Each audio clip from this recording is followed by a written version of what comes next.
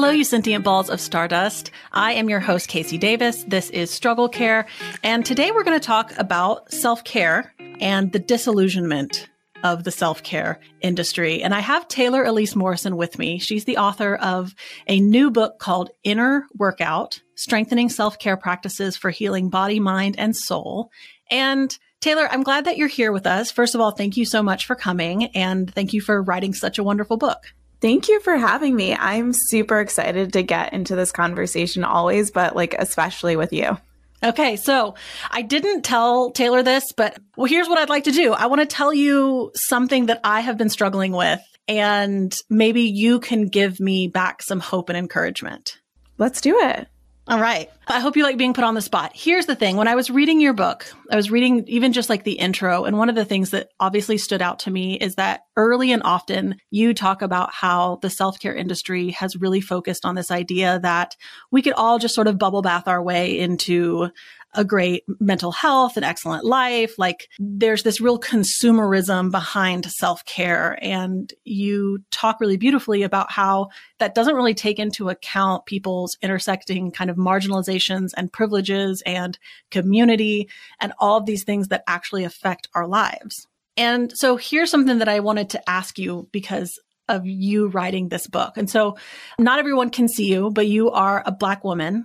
And that's a really unique perspective that I think you bring to this book. And so, I know we don't know each other, but I'm just going to sort of word vomit on you for a minute. I have been doing this work around self-care and trying to make content that can really help people that are experiencing real barriers in their life, recognizing that so many of people's problems is happening because of this intersection of where they are in society, the barriers that they have in society, the marginalizations that they experience. And I've honestly kind of found myself swung so far away from the idea that individual choices can just self-care our way out of distress that now I'm experiencing discouragement. I'm experiencing almost like a little hopelessness about what can we do anything? How can we help somebody have self-care in the midst of things in their life they cannot change that is absolutely creating this difficulty and this distress in their life? And I can feel myself shifting that far and feeling that hopelessness. And I think that it came from a pretty, a good place of me looking at my own privileges and recognizing I can't just go half-cocked and tell someone, well, I do this and it's so helpful, because the reality is, sure, that might be a helpful practice, but how much of my life's enjoyment is really coming from other things, like being financially secure, like having a marriage that isn't abusive, by not being afraid every time I leave my house. And so I'm kind of in this spot where I'm almost afraid to speak. And I don't know, it feels so hopeless. And so I'm hoping that maybe because of the book that you wrote, you can speak some to that about how do we reach people and validate that the things in their life that are causing distress are real and in many ways are systemic. But is there any place for us to help ourselves in that? Yeah. Oof, I feel that so deeply. I appreciate you sharing that. And it's funny because I'm how much hope am I actually going to be able to provide as I start thinking about, I've been doing this work around self-care for about 5 years now. And as I think about what I want for the rest of my career, and if I write another book, there's so much around community care and the systems that need to change around care. That's the conversation I'm really interested in having in the future, in the decades and years to come, because I do think that if you are a person who wants to think intersectionally about the conversation around self-care, you're inevitably going to end up at a similar place where we're at now. And also, I think, and I am someone who has consumed your content and I know how useful it could be. I think that you're doing a disservice if you don't speak up and share your intersectional perspective. A question that I've offered up to people in my community in the past is it the self or is it the system? And sometimes I just do that as a check for myself to say, okay, is this a mindset, a belief, a habit that is really coming from me that I can shift and experiment and find something that better serves me? Or is it this is happening because there's a system that I keep running up against and I need to accept it, and not in accepting it that we should be in this place of systemic inequity, but accepting that this is the reality, more from a mindfulness perspective. This is the reality. And instead of feeling like I have to contort myself to change and to fit into this, I can just say, okay, this is how things are right now. My energy can be better spent elsewhere. So when I talk to people, and I have this framework in the book of like the ecosystems of care, I believe that we are our own ecosystem, that we exist within ecosystems. We're part of nature as humans, even though we like to forget that. I talk a lot, especially in this book, about the ecosystem of you, and then looking a little bit at your communities, because that's where we have the most control. And even for some of us listening, you're like, I don't feel like I even have that much control in those ecosystems, but it can be helpful to, from like a locus of control perspective, instead of getting so zooming out so far that you feel helpless. Sometimes it's helpful to zoom in and say, I can take 3 deep breaths right now, or I can get up and stretch for a moment. And that can be really, I don't always like to use the word empowering, but that can be really satisfying, really nourishing to zoom in for a moment. To your agency. Yes, exactly. I love what you said about that, because that piece of looking for where we can reclaim some agency really struck with me, because that's the piece that I think is different for everyone. And in your example about like, is this me or is this the system? And the example I thought of is like, you know, when I go to the doctor, and they say, okay, did you apply that ointment 3 times a week? And like, I didn't, because I'm really awful with any type of like repetitive routine. I always found myself being like, I have to lie. I can't tell them. And then recognizing like, I'm really blocking my access to healthcare by not being honest with my doctor. And it was empowering, and it was agency for me to go, no, I need to start being honest. I need to own who I am and say, this is me. I didn't do it. And I need to care more about my getting good healthcare than I do about the doctor judging me, because in that example, it was me. However, if I was someone else, that may not have been the same. Like if I was someone who was disabled, or if I was a Black woman who have historically been treated really poorly within the medical system, I might be thinking, no, that's not me. That's the system. That is, if I don't look like a perfect compliant patient, I'm not going to get access to the healthcare that I deserve. And that's coming up against a system. And that really sort of turned a light bulb on for me when you said that, because I think that first step isn't just jumping right to here's how you should talk to your doctor, but is acknowledging that question of, is this me or is this the system? Because if it is me, then maybe who I am, I get to press into that and reclaim some agency and some empowerment. But if I realize, no, this is the system, like you said, like I don't have to contort myself or spend energy there. I can look for a different sort of like carve out in my life to do that. Yeah, it just really, it saves a lot of energy. And then when you do want to do the work of changing systems, we could do that being supported by a community instead of constantly, because honestly, the system is set up to make it feel like everything is your individual problem and you are a bad person. And so it's really nice to be like, oh, wait, that's not me. That's how you designed this thing. And I don't have to take that as me being wrong. You're wrong. The system is wrong. Yeah. And it can be validating, I think. Like, I think that's the goal, right? Is if you validate, yes, this is happening to you because of a systemic issue. The hope is that in itself can be self-care to someone of like, oh, I'm not broken. I'm not wrong. I'm not just a screw up. And then finding those places of agency where we can do something small for ourselves.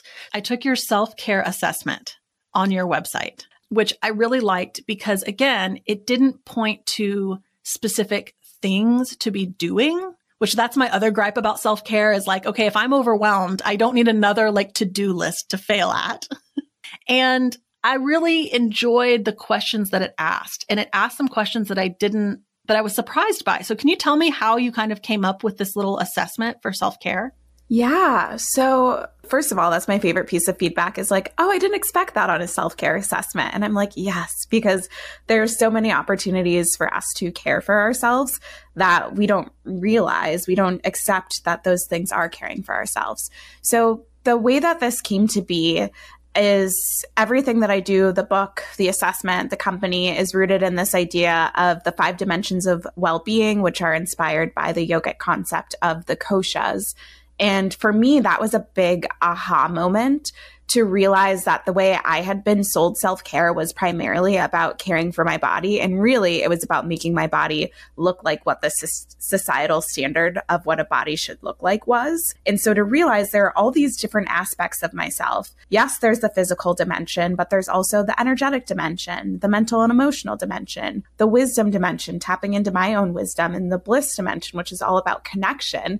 And I realized that there were all of these instances when I was feeling stressed, was doing the kind of treat yourself version of self-care, which was often me buying something for my body. And I might feel really good in the moment. And then a week later, was coming back to this place of feeling overwhelmed and burned out. And some of that was the way that I was structuring my life. And some of that was that I was doing these quote unquote care things that were caring for the aspect of myself that didn't actually need care right now. So thinking about the 5 dimensions of well-being really shifted things for me in terms of caring for myself holistically. And the assessment, I built that at the beginning of the pandemic. I'm an assessment girly. I love having different ways to think of myself, not from a prescriptive way of like, you need to, again, I don't like being confined into boxes, but more I think of them as like conversation starters with myself. And at the beginning of the pandemic, I had just launched Inner Workout as a company, thought I was going to be doing a lot of in-person stuff, couldn't do in-person stuff, but everyone needed self-care a lot. And so an assessment seemed kind of like a scalable way to get people in conversations with themselves and to give them some practical starting points.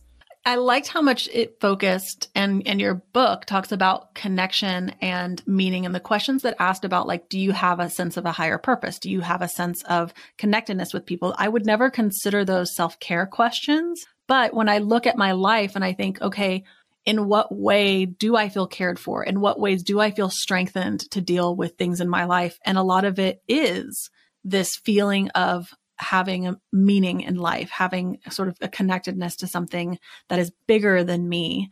And I also really appreciated the questions about like, do we allow ourselves to feel distressing feelings?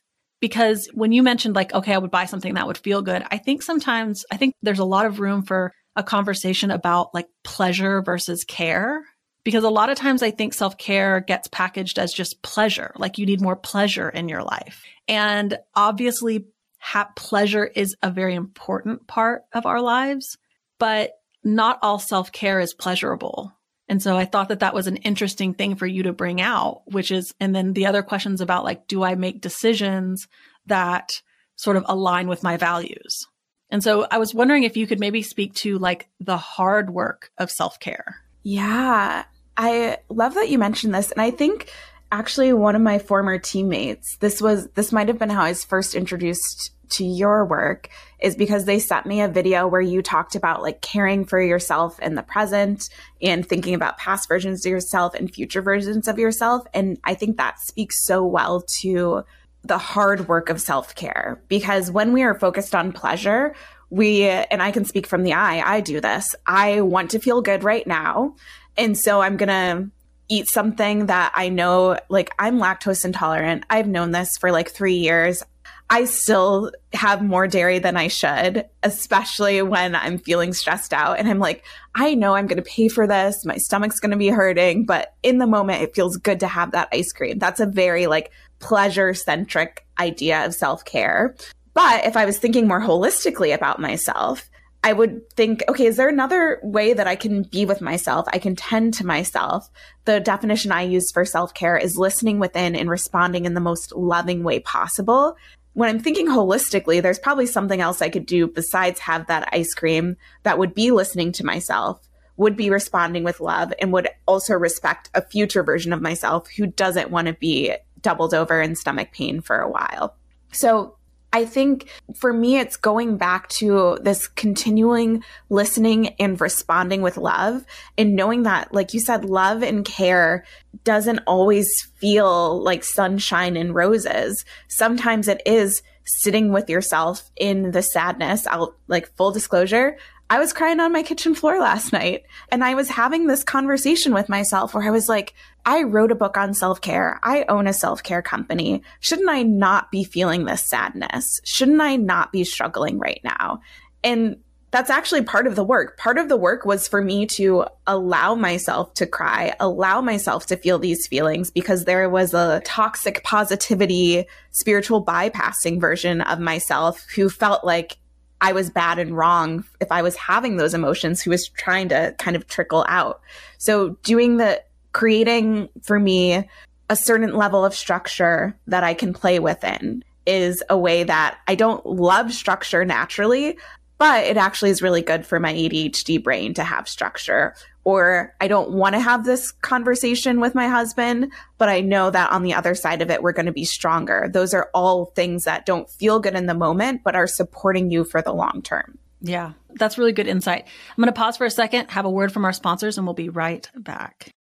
I'm someone who happens to believe that the chore of feeding myself is one of the most annoying care tasks. And that's why I really like Factor. And when I say I really like Factor, I mean they shipped me some food and told me to eat it and make an ad. And I not only did that, but then I went back and spent my own money and bought more of them. And I can't wait till the box gets here. That's because Factor really does make eating easier. And this was on the heels of a doctor's appointment where I got very strict instructions to give my body better nutrients. So wherever tomorrow takes you, be ready with pre-prepared, chef-crafted, and dietitian-approved meals delivered right to your door. And they actually do taste good. You'll get over 35 different options a week to choose from. And even I, a very picky eater, always can find something that I like. I love that they are 2-minute meals. You can fuel up fast with Factor's restaurant quality meals that are ready to heat and eat whenever you are. They all take 2 minutes in the microwave. Snacks, smoothies, breakfast, dinner. You can discover a wide variety of easy options.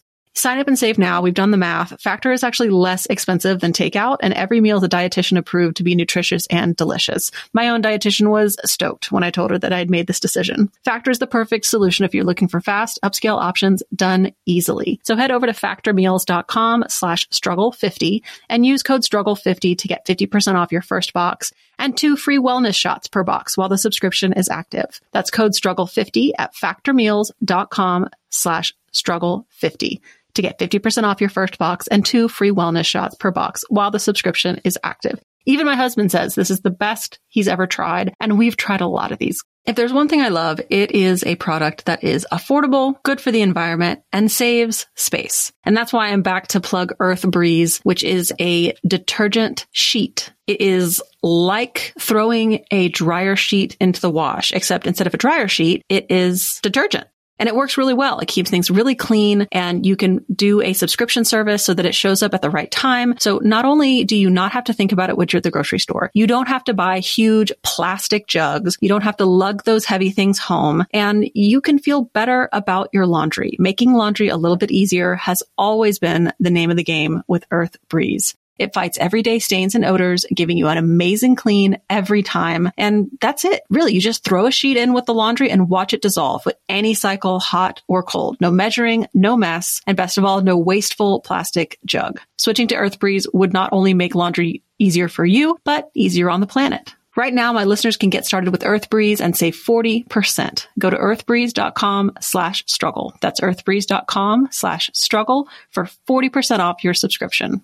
You know, for some reason, the word self-care is so overused that it almost like doesn't have meaning anymore. And it's like one word. And when I find myself, instead of asking like, what self-care can I do today? Instead of asking like, how can I care for myself today? Because I think that puts it a little more in perspective. And just like you said, like if I think about how do I care for my animals, right? Like caring for my animals isn't like, a lot of it is pleasure and love and affection and those sort of things. But some of it is also like stuff that is going to be really uncomfortable for them, but I know supports their health.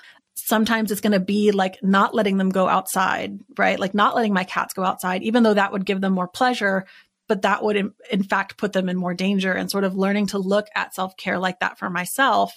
And I have a friend that's a therapist that used to mentor me. And one of the phrases that she used that I really loved was talking about being able to hold on to yourself in the presence of someone else. And so she would talk about, you know, when you brought up like having a conversation with your husband. So I'm like that too. I'm kind of conflict avoidant, especially if I know that I'm going to say something that he's going to have feelings about.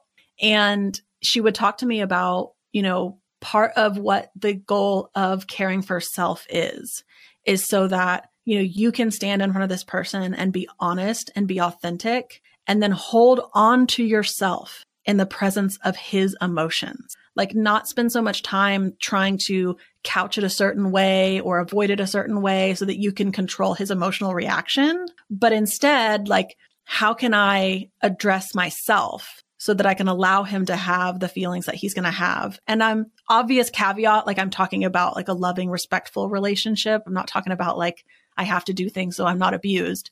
But that reminded me of what you were talking about when you were saying, what do I need in this moment to sort of do the things that align with my values that are going to set me up for greater like quality of life tomorrow. I love that perspective that your mentor offered of being able to hold on to yourself. And as we were talking about in the beginning, like self-care and community care and being a human who lives in systems that have varying degrees of being able to support us, this idea of coming back to yourself and grounding in yourself and holding on to yourself just seems even more important. And I think that's why the way that I talk about self-care is a conversation with yourself and being able to find these loving responses in the midst of all of these different circumstances, loving responses that consider all of these different facets of you is just really important. And I think I joke around sometimes. I'm like, why did I choose this career talking about self-care that is this nothing word right now? But when we get to these places where we're talking about caring for ourselves, caring for other people, actually feeling cared for and experiencing care, I get teary-eyed because it's like if everyone were able to access this on a day-to-day basis, if our systems were set up for that, but also if we set up our lives for that to the extent that we're able, like how different would our world be? How beautiful would our world be? It gets me a little teary-eyed. I remember being in rehab and, learning about sort of this idea that things that like sort of your inner child, right? And that like things that you go through as a child really stick with you and sort of shape the way that you react to things. Going through this process of like visualizing myself, holding myself as a child and comforting myself as a child. And I would come back to that visual like every night as I was going to bed, as things were so hard. And, I was getting a lot of feedback about my behavior and the ways I was showing up in the world and things that needed to change. And it was hard for that like inner child to hear even valid criticism about my behavior without feeling like, oh, that means I'm worthless. And I kept coming back to this visual of like, now I'm the adult. I wasn't an adult. I was like 16, but it's like, now I'm the big person who can consider this feedback. And like, it just was the reality that nobody was going to step in and tend to that inner child for me, even though that's what I deserved. And I kind of had to learn to do it for myself through that kind of like visualization. And that's the memory that I came up with as I was reading through some of your material. And then the last thing I really wanted to ask you about was you have a section on wisdom as self-care. And I've never seen that before. So I'm curious if you could talk for a bit about the idea of wisdom as self-care. Yeah. So the wisdom dimension of well-being, that's what it's talked about. Again, like this was inspired by the koshas. And for me, what I kept coming back to is so many of, myself first, I'm always patient zero, but also the people in my community, the people that I've gotten to work with one-on-one. One of the things that makes it so hard for them to care for themselves is that they don't trust themselves. They don't trust their inner knowings. And if they do get to the place where they can even hear what their inner voice, whatever you want to call it, their inner wisdom is telling them, there's a huge gap between hearing that and then feeling like they can do something about that. So the three subdimensions of the wisdom dimension are presence, which is or focus, which is all about being present and living in the present moment, which in and of itself is something that is so hard. And again, the systems, the softwares, everything around us is not set up to support that, especially if you have any type of neurodivergence. And then there's the self-trust. and the aligned action. And those two go together a lot. Being able to hear yourself, know that watching something doesn't serve you. I think I talk in the book about how like I couldn't watch Squid Games because I'm a highly sensitive person. That's too much for me. And everyone was talking about it. And I kept being like, ooh, should I want to like watch what everyone else is doing. I had to be like, no. Or it could be career decisions that you're making, or realizing that you need to renegotiate relationships or renegotiate how you structure a part of your day. And there's one thing to know that, to feel wherever, if you're a head, a heart, or a gut person, but to feel that over time. And it's another thing to do something about it. And it can be so scary when everyone else seems to be thriving doing something that is not serving you, to be able to step out. It is so caring. Like right now, I'm back on like a sober, curious journey from alcohol. And the first time around I did it, I was so uncomfortable telling people like, hey, I'm not drinking right now. And seeing a lot of times what was other people's reactions and perceived judgment of me making a decision. And so taking that aligned action can be hard when you're in an environment where everyone else has a different status quo. I love that it's always called sober curious, because one of my other like therapist mentors, he uses curiosity a lot, where he'll say, instead of asking like, why did you do that? He'll be like, so I'm curious about that. Tell me more.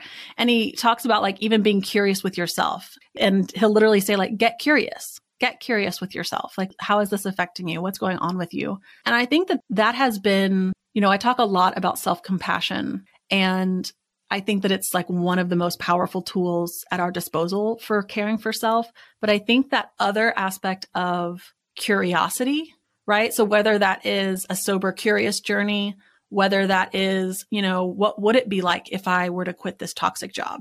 Not saying I am or I am not, instead of getting caught up in like, well, I can't because of this and that. And it's like, okay, like I want to validate that for some people that's true. However, don't let that prevent you from being curious about, but what if I could? What if I could in 5 years? What would I have to do today to be able to quit this toxic job in 5 years? Because I think sometimes as we're validating systemic things, we can sort of accidentally get ourselves stuck in places where we're not recognizing where we can have some agency, and being willing to be curious about like, what would it be like if when I said this hard thing, I just was quiet, because I always want to over explain myself. And I think that when you pair that, like the wisdom of being curious with self-compassion, that's when growth just skyrockets.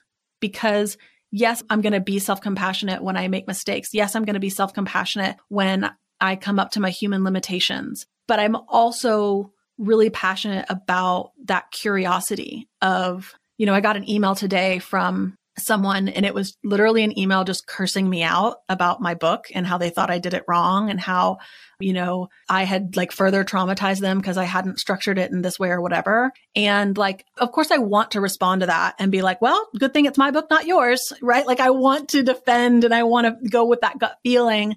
But that curiosity of like, what would I lose if I responded to this with kindness and not permissiveness, right? Like, what would it be like if I were to stand up for myself and be kind?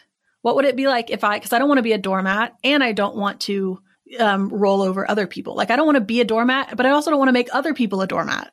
And I sat with it for a minute and I responded, and I was like, first of all, thank you for your feedback. Here's some explanation as to why I did those things that way. And I ended the email by saying like, your email was really aggressive, and I can tell you're very upset. And I have to imagine, and I'm going to give you the benefit of the doubt, that maybe you're in a lot of distress in your life and you're really struggling, and you came to this book hoping that it would help you.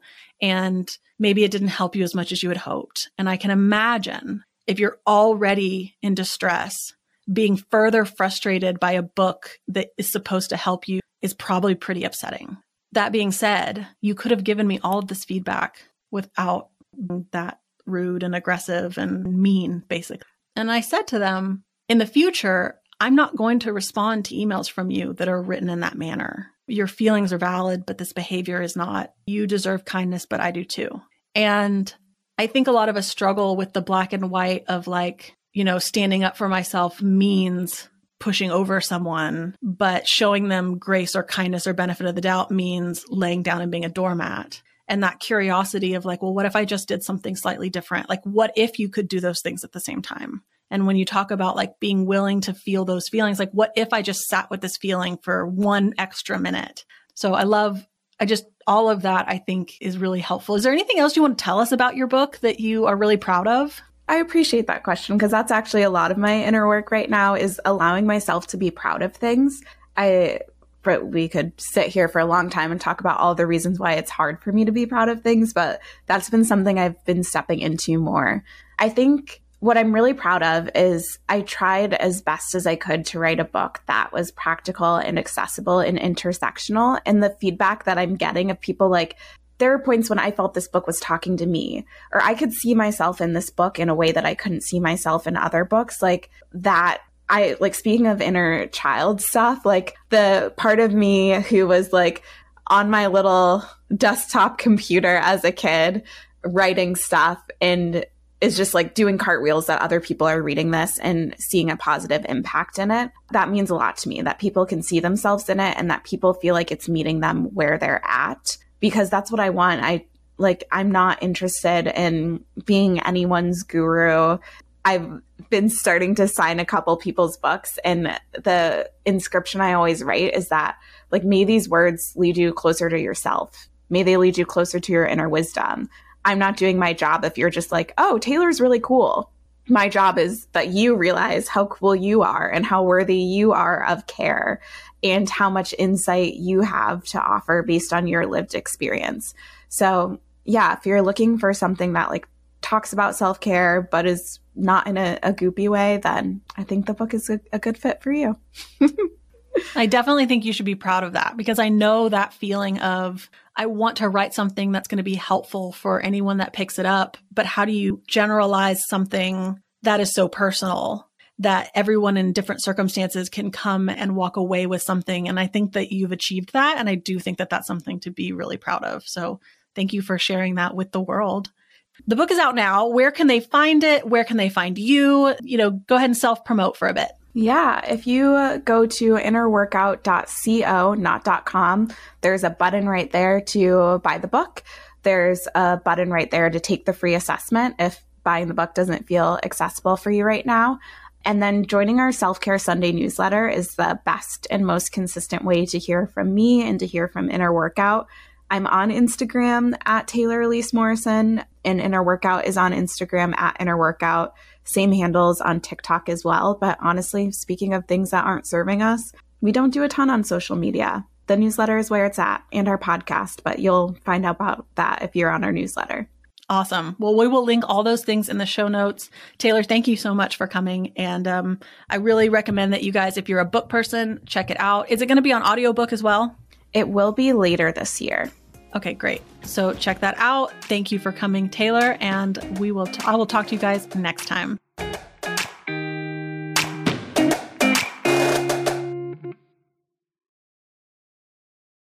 Hey there, I'm Debbie Reber, the founder of Tilt Parenting and the author of the book Differently Wired.